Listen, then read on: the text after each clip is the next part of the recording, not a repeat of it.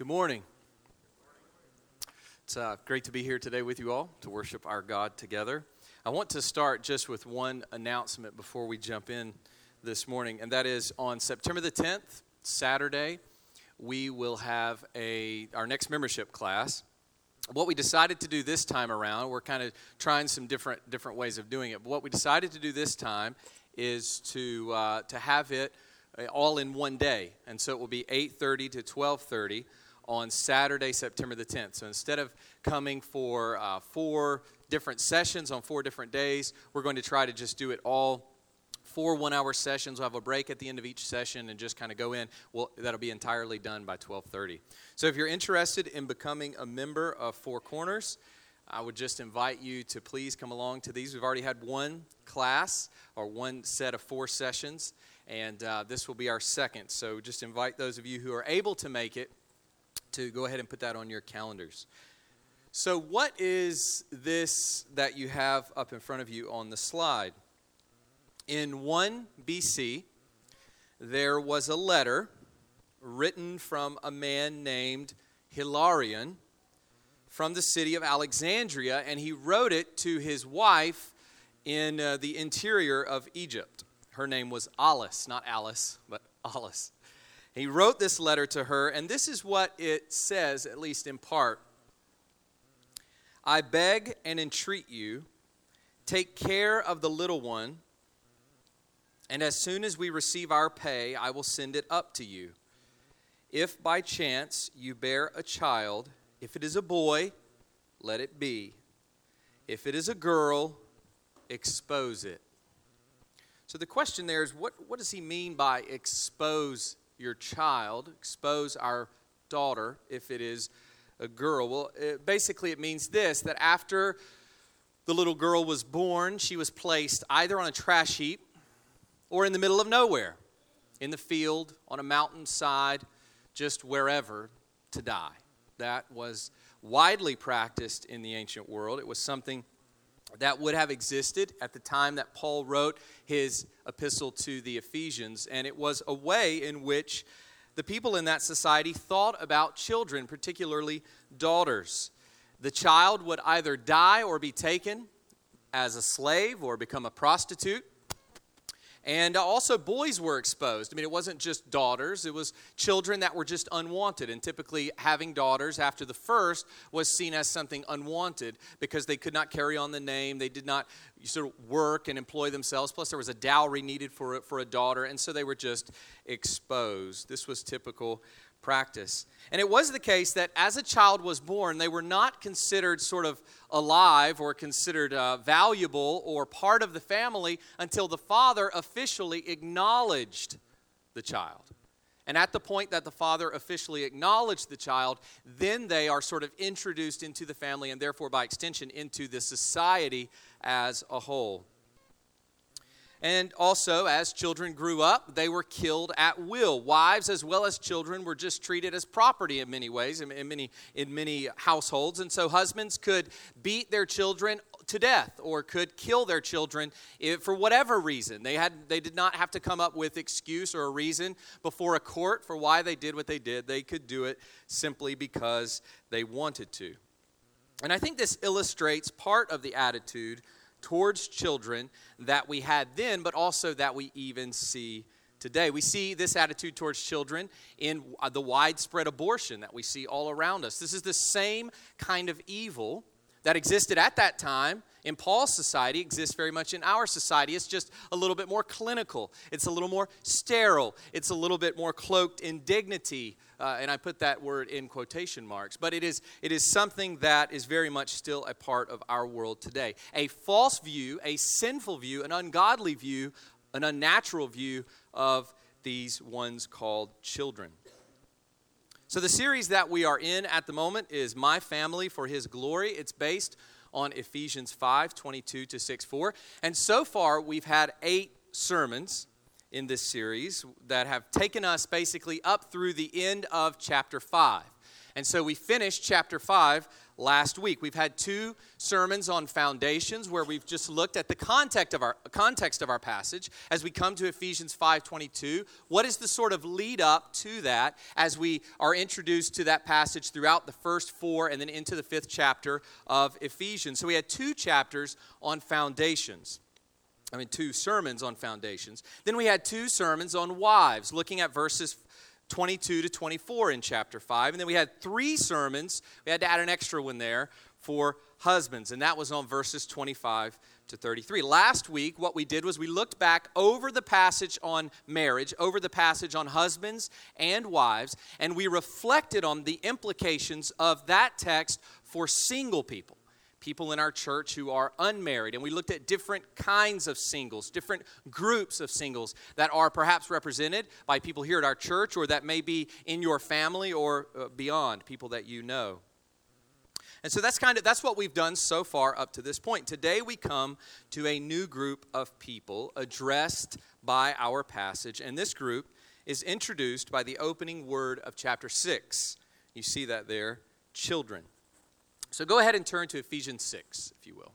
Ephesians chapter 6, and we'll be looking at verses 1 to 3. Today will be the first sermon on children. It's entitled A Child's Obedience. And we're working with a new mic today, so I've heard that I have to take it easy on certain letters.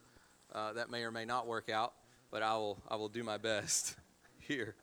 So A Child's Obedience. Today is just the first sermon. I almost said there the first of 2, but I don't really know. So I'm just going to say the first, and we'll see. The intention, of course, is that next week we will finish children and move on to parents. Although these 2 ideas, you can't treat children without explicitly thinking about parents and vice versa. So these two groups, children and then fathers, and by extension, parents, will be kind of blended together really for the remainder of this series. So let's look. Ephesians chapter 6. Verses 1 to 3. Children, obey your parents in the Lord, for this is right. Honor your father and mother. This is the first commandment with a promise, that it may go well with you and that you may live long in the land. And I'll just stop there for today. So, what are we going to try to accomplish today? Basically, I just want to set up our discussion on this group of people. I want to set up our discussion on children by focusing on the opening words of verse 1. Just these words, children, obey your parents. I just want to kind of camp out there for a moment. And when we look at these words in their context, so we go back and we take these words, children, obey your parents, and we go back into all of Scripture, and then we go back into the book of Ephesians. We go back to the section that precedes our passage, and then we look in our passage itself. So as we're kind of working out from the context, I think we can make 4 basic observations before getting into the details of this passage. So before we even get into what is said in verses 2 and 3, and even at the end of verse 1, what I want to do is just make 4 basic observations about children that we get from the Bible as a whole and then leading into this passage. So if you go ahead and put that, thank you, Thomas. 4 things here. Children are given as a blessing. Children serve as an illustration. Children derive from union.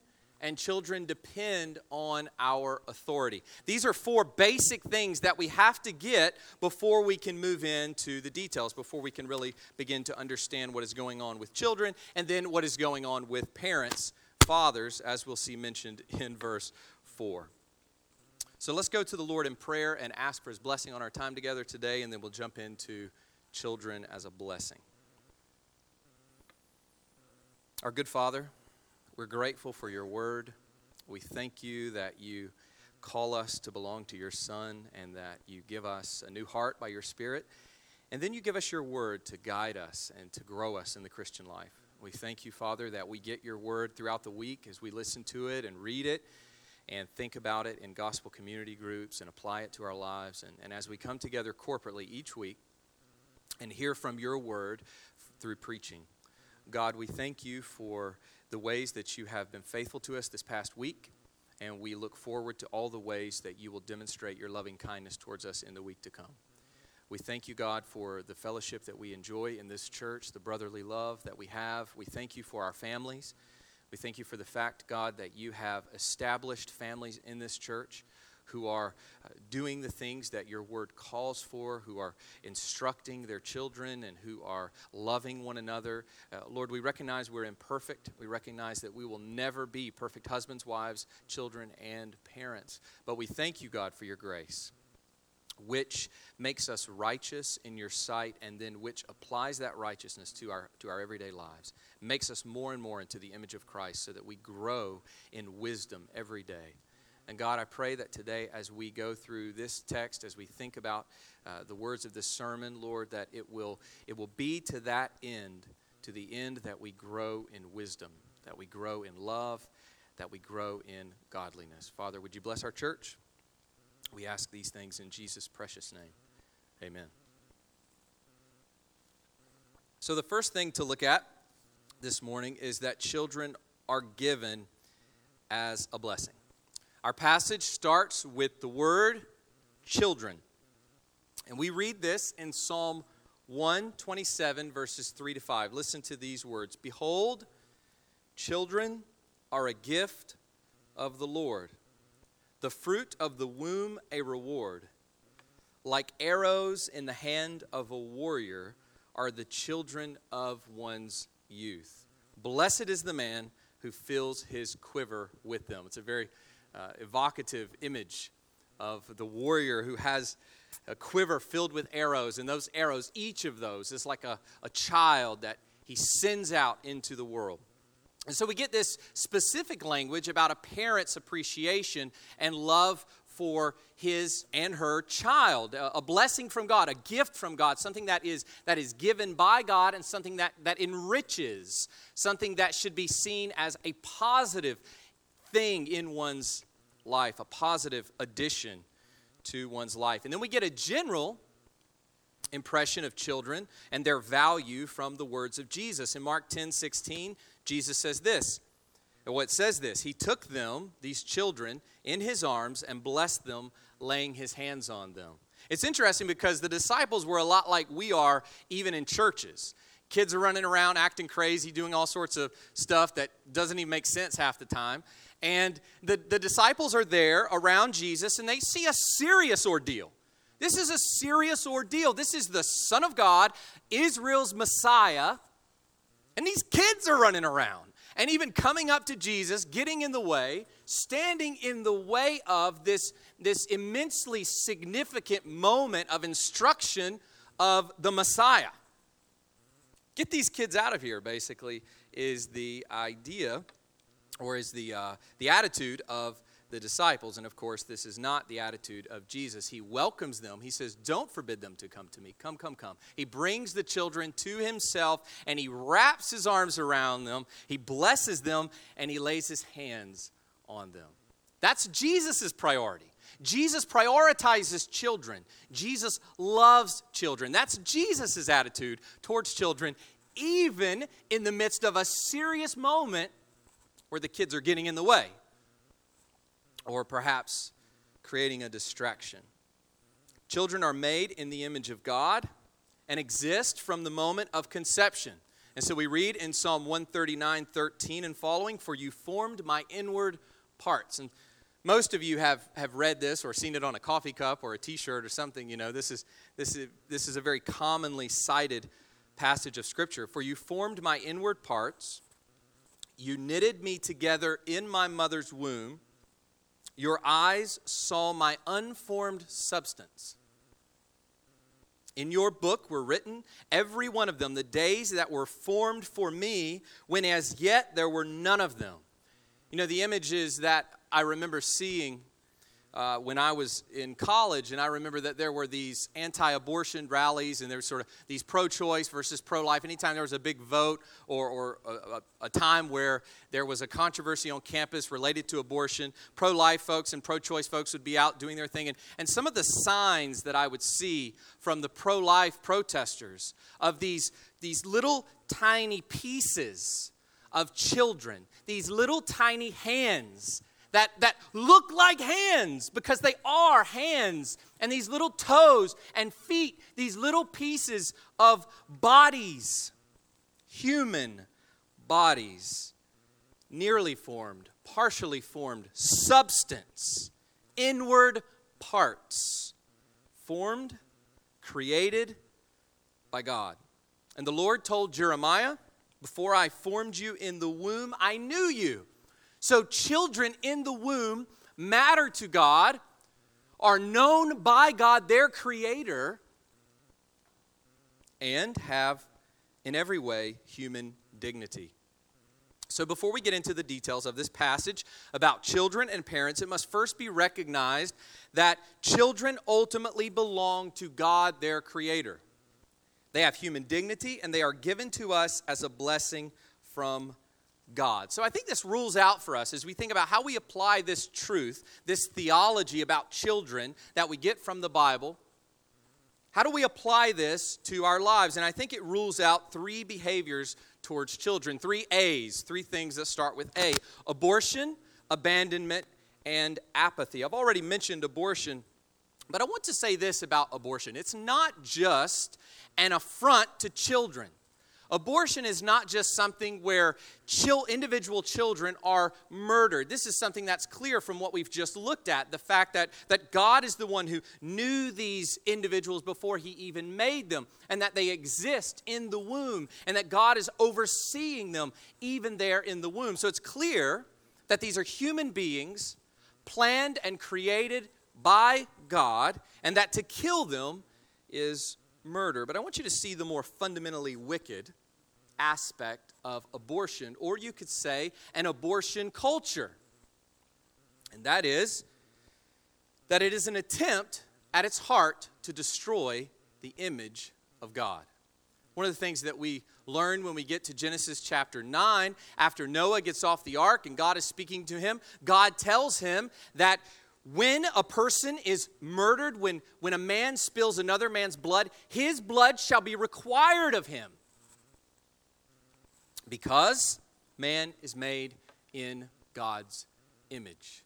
To kill a human being is intrinsically evil for the fact that you're taking a life like your own. But it is even more fundamentally evil because in doing that, you are blaspheming and trampling upon the image of God in which they are made, in which they are created. And so an abortion culture is not just a culture of death. It's not just a culture of hatred of human life, hatred of children. It is a culture of hatred of God, because it is an attempt in mass scale to wipe out, stamp out, and suppress the image of God in man. So this behavior towards children is ruled out, just as we creep our way into verse 1, I think. Secondly, another thing that's ruled out is abandonment. You know, this is not, and I want you to think in this way, this is not just sort of the image of a father who leaves his family. A dad who decides there's better, greener pastures on the other side, and so he decides he's not interested in being a husband and a father anymore. He's just going to sort of cash out, leave his family, and go on about his way. That's a clear sign of abandonment. But I want you to see that a father who does not spend time with his children is in fact doing the very same thing, is failing to see that this child is a blessing from the Lord, a gift. Not something that just gets in the way, not something that's just an inconvenience to what I want to do, but a precious individual, a human being who is a gift, who is a blessing, and who is made in God's image. And finally, probably most of us in here would say, or some of us perhaps would say, abortion, abandonment, okay, I've got that. But what about just apathy? Apathy towards children. Apathy is the kind of attitude that just sort of comes home from work, or maybe during the day if you're a mom, and you just kind of don't care. You're just not really interested in your kids. You're not interested in getting to know them. You're not interested in what they love and what they desire. You're not interested in their development. You're just kind of unplugged, disconnected, apathetic, indifferent to them, their desires, their needs, and their development. All of this fails to see what children are. Fundamentally, as a gift, something which God gives us to bless us, to enrich us, a treasure, a precious trust. And we'll talk more about trust and stewardship and all of that as we go along. But this is just the basic thing that I want you to see. Children are given as a blessing from the Lord. The second thing that we need to see before we go into the details of our passage is that children serve as an illustration. And I should put an S on the end of that. Children serve as illustrations. Once again, I draw you back to that word at the beginning of chapter 6, children. This series of sermons that we're on is an intensive study of a passage that is situated in a particular letter written by the Apostle Paul, as we see, to the Ephesians. But as we looked at the very beginning, it goes beyond that. This letter's not just written to the church at Ephesus, but it's written to Ephesus and the surrounding churches. So there's a number of things that we discussed in that first sermon where we talked about that this is probably a letter that's circulated among various churches. But the passage that we're looking at is situated in this letter. And in the opening words of this letter, we are confronted with one of the most precious truths in the Christian faith. Let me just say this. One of the things when we typically read the Bible that we skip over so quickly is the greeting. It's like, okay, Paul, yeah, hi. That's it. You just move on.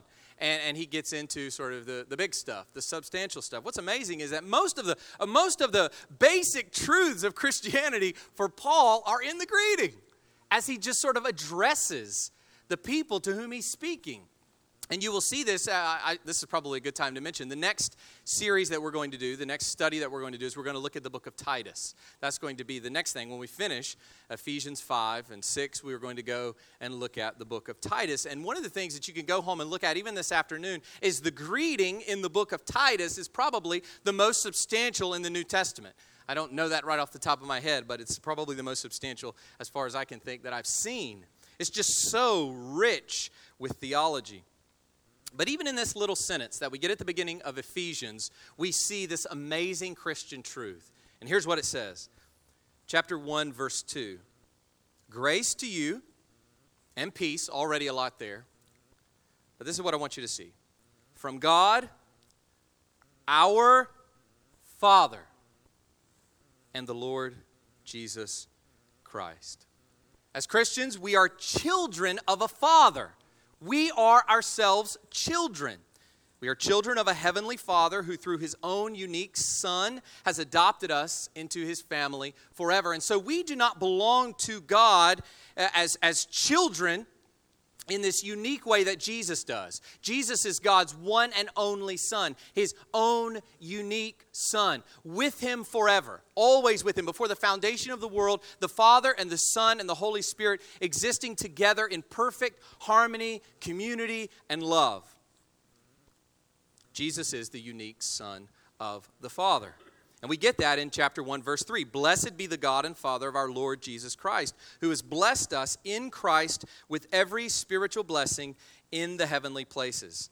So how do we fit into Jesus' sonship under the Father? Well, we get that in 1:5. He predestined us for adoption as sons through Jesus Christ. And so we get this amazing imagery. We get it in Romans chapter 8, where the Father sends his Son to pay the penalty for our sin. He's raised from the dead. He ascends into heaven.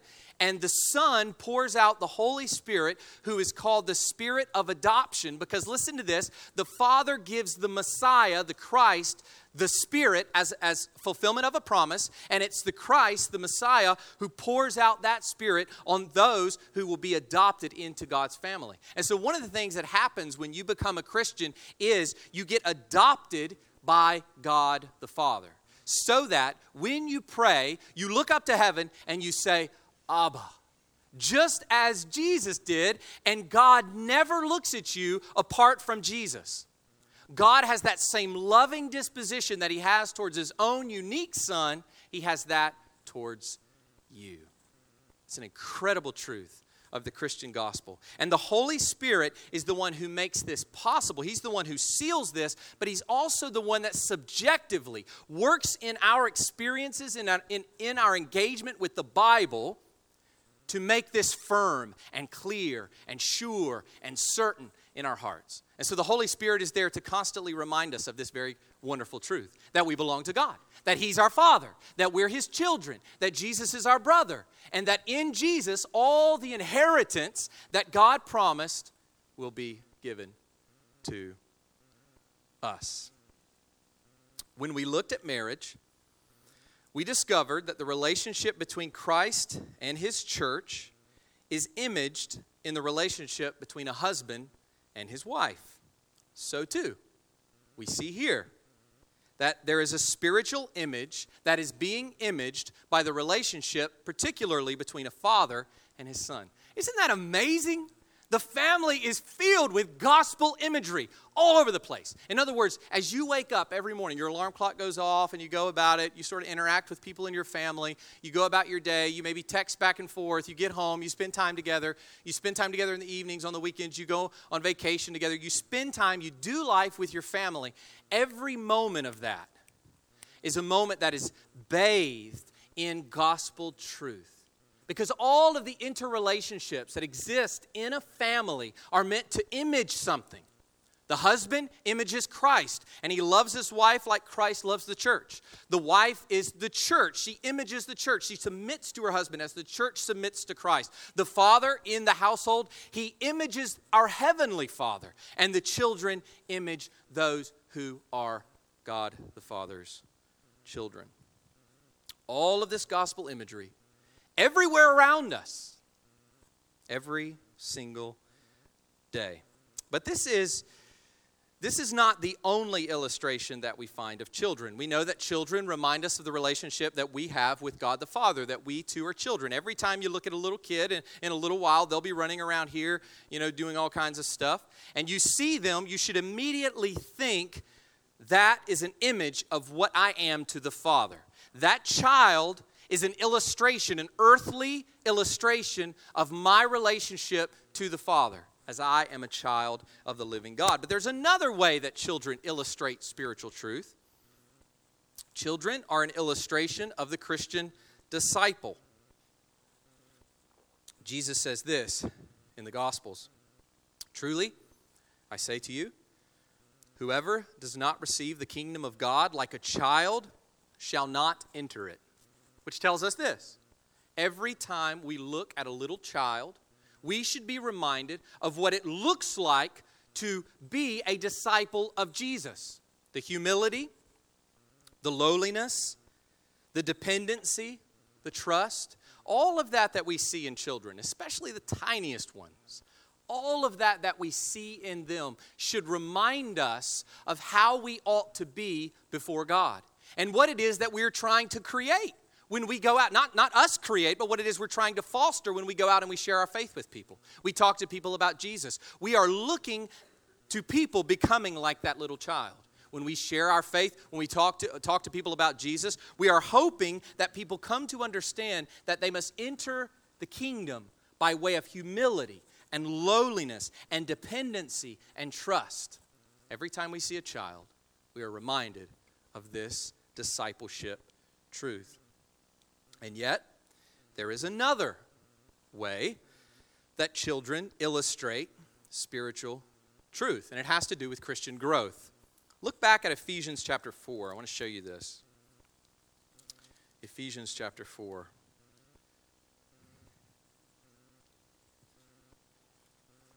Verses 13 to 14.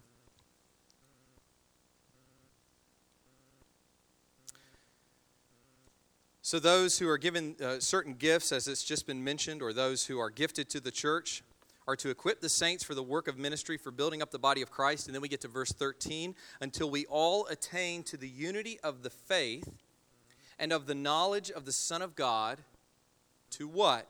Mature manhood, to the measure of the stature of the fullness of Christ, so that, and listen to this is important, so that we may no longer be children, And then how does it describe what it is like to be children? It goes on to say, tossed to and fro by the waves and carried about by every wind of doctrine, by human cunning, by craftiness and deceitful schemes.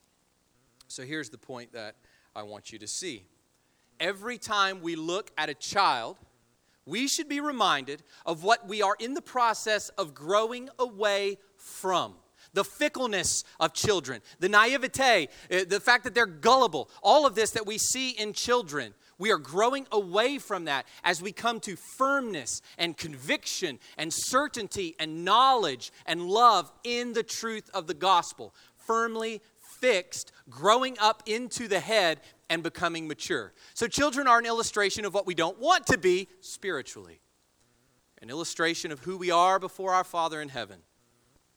An illustration of what it means to be a disciple of Jesus and to enter into the kingdom of God, and an illustration of what we do not want to be in the Christian life. Let that be convicting to you.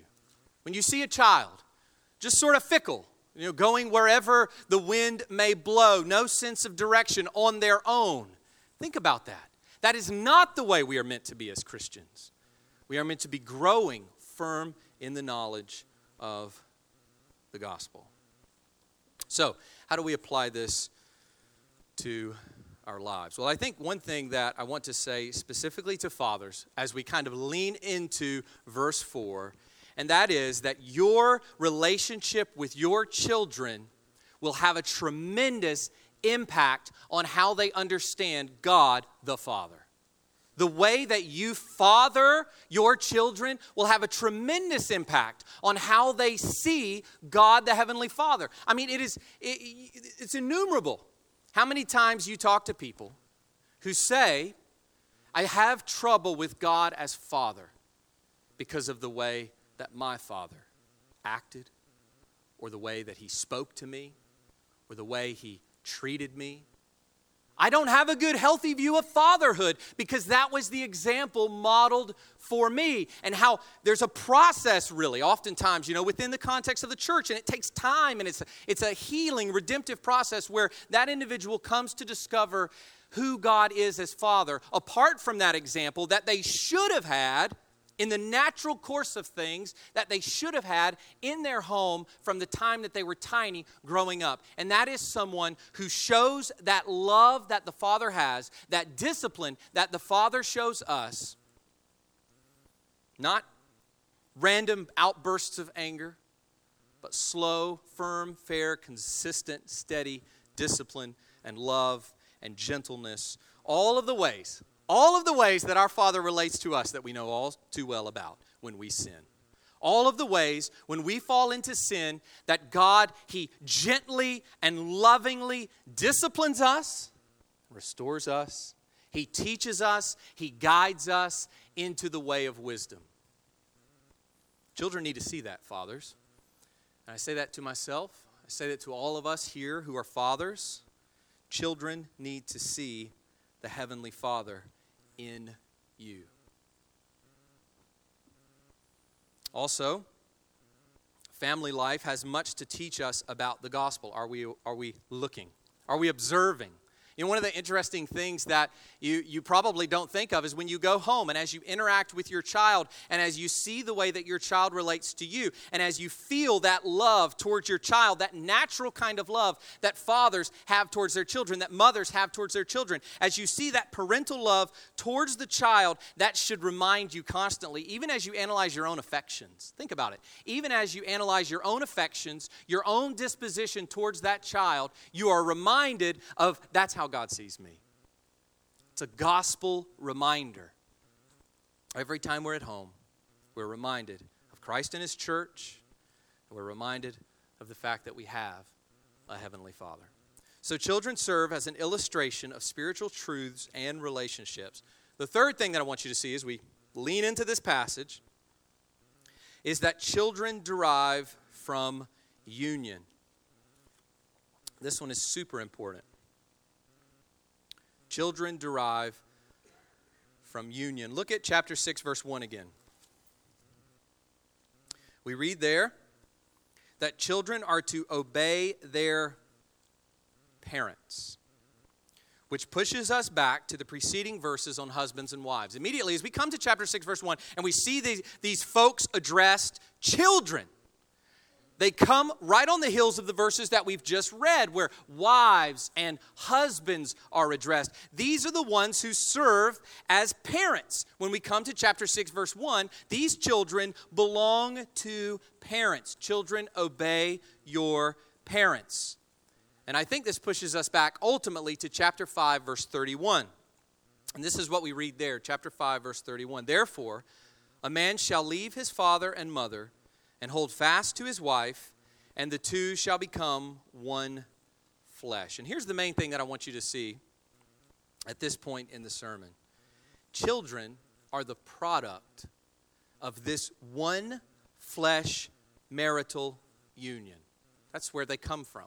In case you didn't know, that's where kids come from. They come from this one flesh marital union, this covenant relationship that expresses itself in sexual intercourse is the starting point for children.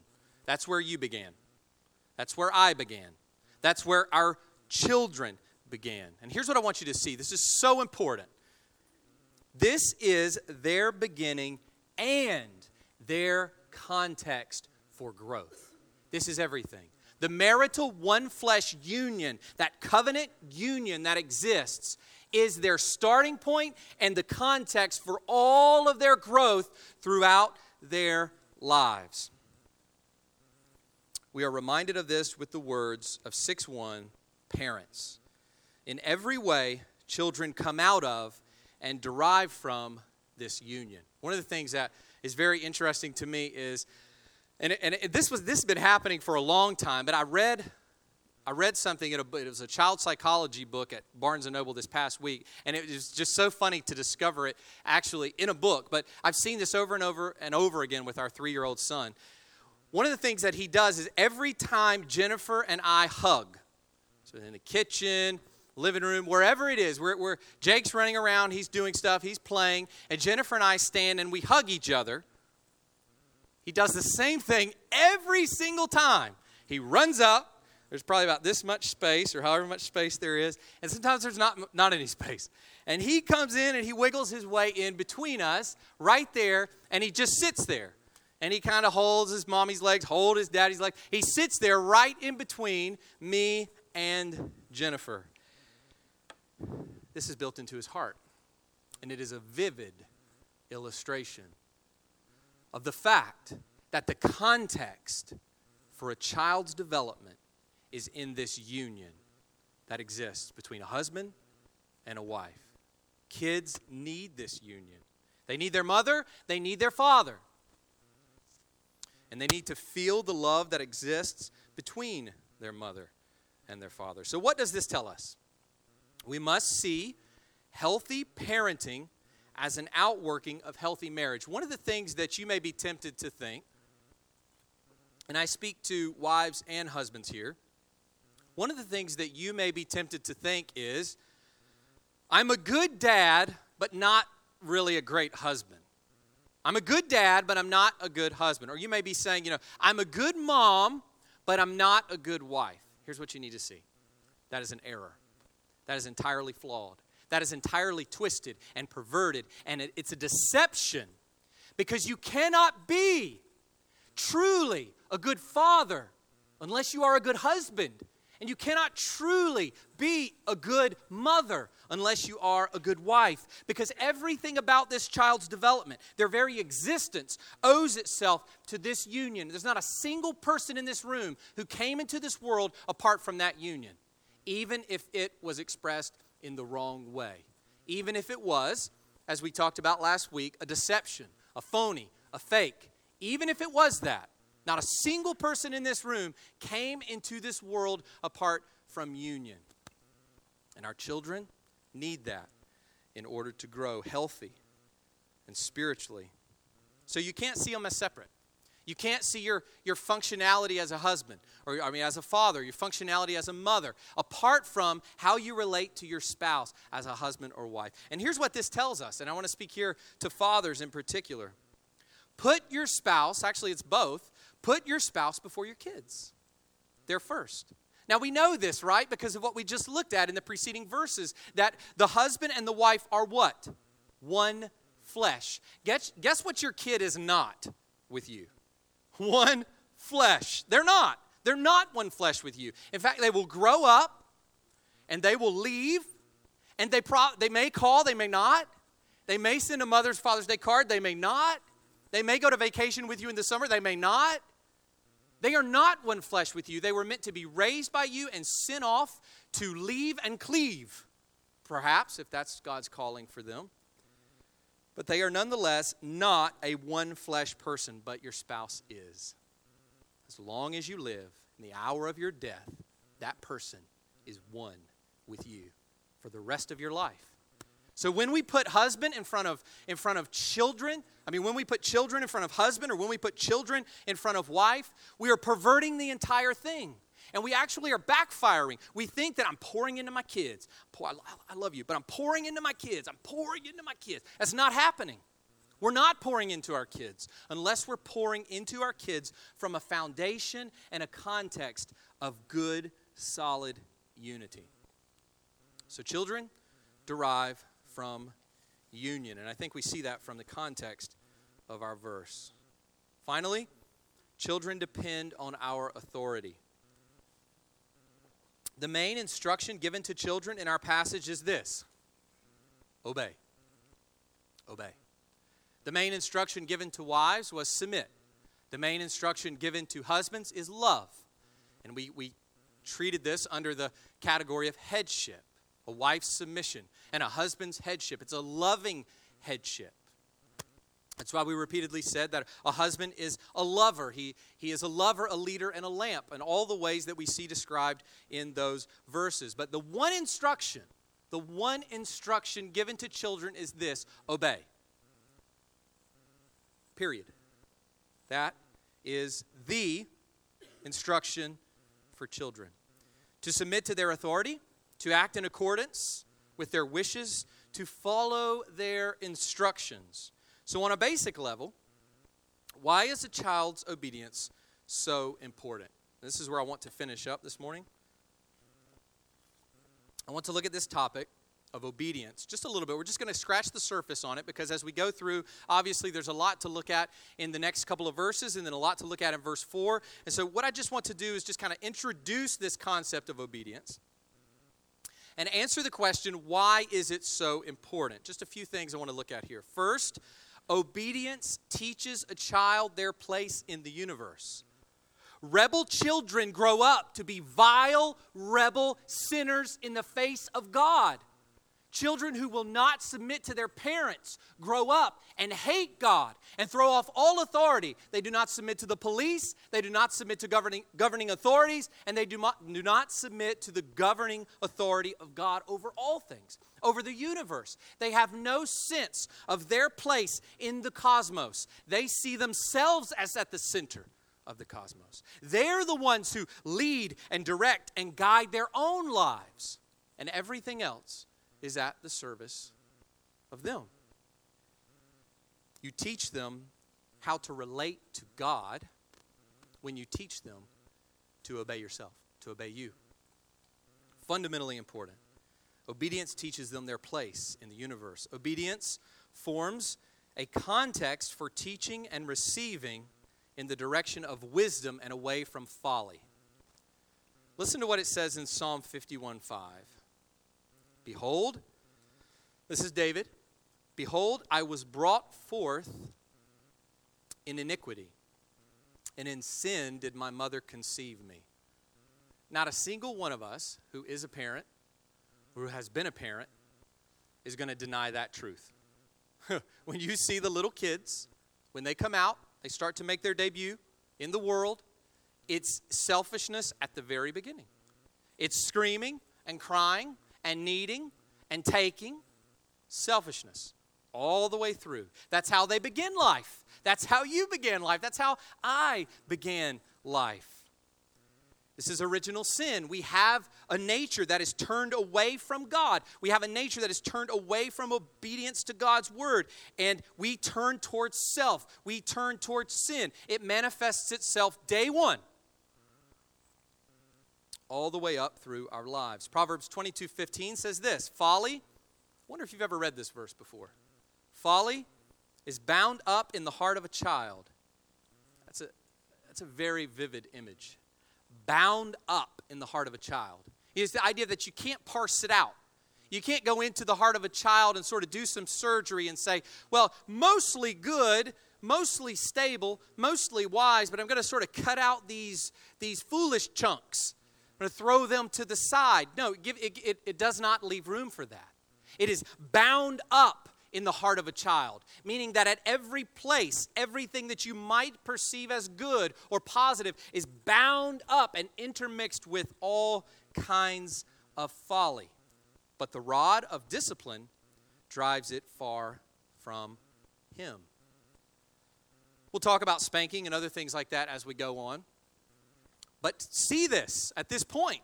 Folly driven out by the rod of discipline. Very important. Obedience will put a check on their destructive self-will. What is right in their own eyes? When you get to the book of Judges, you see that the people have thrown off the authority of God. They've thrown off the authority of God's law. And every man, it says, did right in his own eyes. Did what he thought was right in his own eyes. But yet we read that the heart is deceitful above all things and that people go their own way. All we like sheep have gone astray. Everyone has turned to his own way.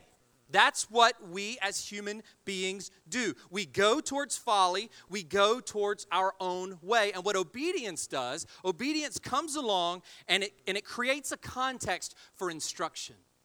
Obedience, training a child in obedience is to train them to listen. It is to train them to receive. A child that is not trained in obedience never sits under instruction, never responds to discipline, never exists in a context in which there is hearing and receiving and applying and moving forward in wisdom. It is to stay a fool. So when you do not train your children, when we do not train our children in obedience, we train them to be fools.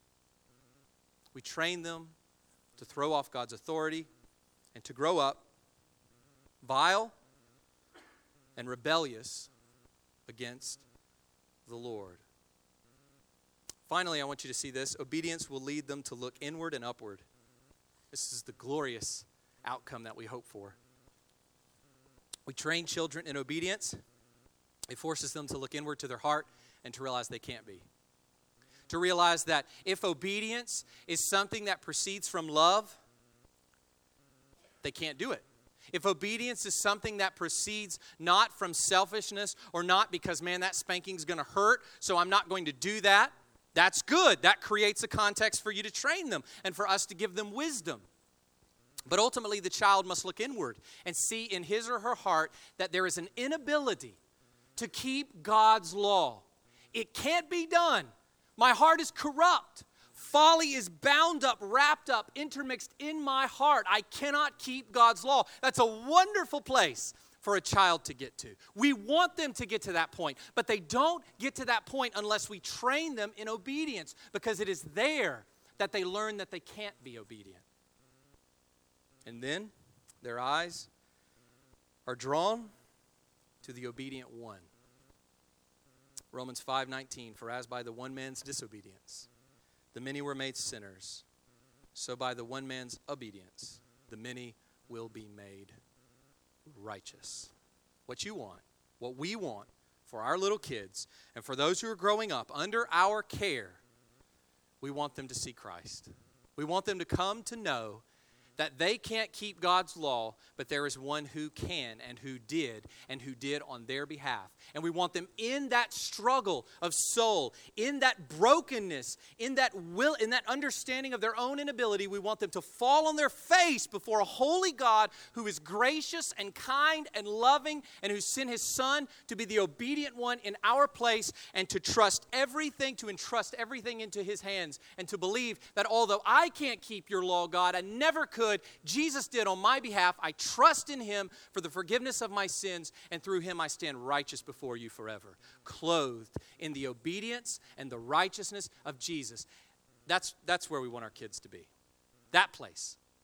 But it begins with spankings and obedience and teaching and training and shepherding and moving them towards what is good and right and wise. I want to finish with this quote from J.C. Ryle. Duties of parents. Duties of parents. This is an extended quote, so please try to listen to what you hear in these words. He says this, and this may be counterintuitive to some of you. Train your child with an abiding persuasion on your mind that much depends upon you. You know, it is the case that you often will hear in the context of the church, doesn't depend on me. It doesn't matter what I do. It's all in God's hands. There's truth to that, but there's also error in that way of thinking. Listen to what he goes on to say. Early habits, if I may so speak, are everything with us under God. We are made what we are by training. Our character takes the form of that mold into which our first years are cast. We depend, in a vast measure, on those who bring us up. God gives your children a mind that will receive impressions like moist clay. He gives them a disposition at the starting point of life to believe what you tell them and to take for granted what you advise them and to trust your word rather than a stranger's. He gives you, in short, a golden opportunity of doing them good. See that the opportunity be not neglected and thrown away. Once let slip, it is gone forever. There's more I want to read, but I want to just say this here. Dads who have children still under their care, moms who have children still under their care, don't throw away this precious opportunity, this gospel opportunity, this training opportunity. Once let slip, it is gone forever. Much can still be done, but this opportunity is gone. He goes on to say this, beware of that miserable delusion into which some have fallen, that parents can do nothing for their children, that you must leave them alone and wait for grace and sit still. These persons have wishes for their children in Balaam's fashion. They would like them to die the death of the righteous man, but they do nothing to make them live his life. They desire much and have nothing. And the devil rejoices to see such reasoning. Is that your reasoning? The devil rejoices to see such reasoning, just as he does over anything which seems to excuse indolence or to encourage neglect of means. God has given us means for the raising of our children. Let's use them. Let's use them and then trust God. And listen to what he goes on to say about that. I know that you cannot convert your child. I know well that they who are born again are born not of the will of man, but of God. But I know also that God says expressly, train up a child in the way he should go. And that God never laid a command on man, which he would not give man grace to perform. And I know too that our duty is not to stand still and dispute, but to go forward and obey. It is just in the going forward that God will meet us. The path of obedience is the way in which he gives the blessing. We have only to do as the servants were commanded at the marriage feast in Cana, to fill the water pots with water, and we may safely leave it to the Lord to turn that water into wine. Let's go to the Lord in prayer. Let's ask for his grace for our children. Let's ask for his wisdom and vigor in the raising of those children for his glory. Our Heavenly Father, we thank you for your precious word. We thank you for your truth. We thank you for the enabling power of your Holy Spirit. And Father, I just pray today that you will help us to be encouraged by what is held out for us in the Scriptures as to what in Christ you empower us to do. Father, we recognize that the salvation of our children rests with you. And yet, Lord, as we see here, there's absolutely nothing else that we should do besides strive in every way for their conversion, to train them and teach them obedience and to point them in the direction of wisdom, as that father who opens up in Proverbs chapter 1 pleads with his son, do not follow the way of folly, but follow the way of wisdom. God, help us be like that Father. Help us be like you, Father, always watching over us, always caring for us, always shepherding and guiding and disciplining us. Father, I pray for parents here today whose kids have grown up. Lord, parents who did all that they could, who followed your word and who taught their children, and their children are not living according to your word. I pray for much encouragement and strengthening of soul. I pray for much entrusting them into your hands. I pray, Lord, that you will protect them from discouragement, despair. And I pray that, Lord, even for those who did not do that. Parents who look back and say, I didn't teach my children. I didn't point them towards wisdom. I didn't make the word of God central. Lord, I pray that they will find peace by your Spirit and not carry around regret and remorse, but even now they will pick up what they need to do.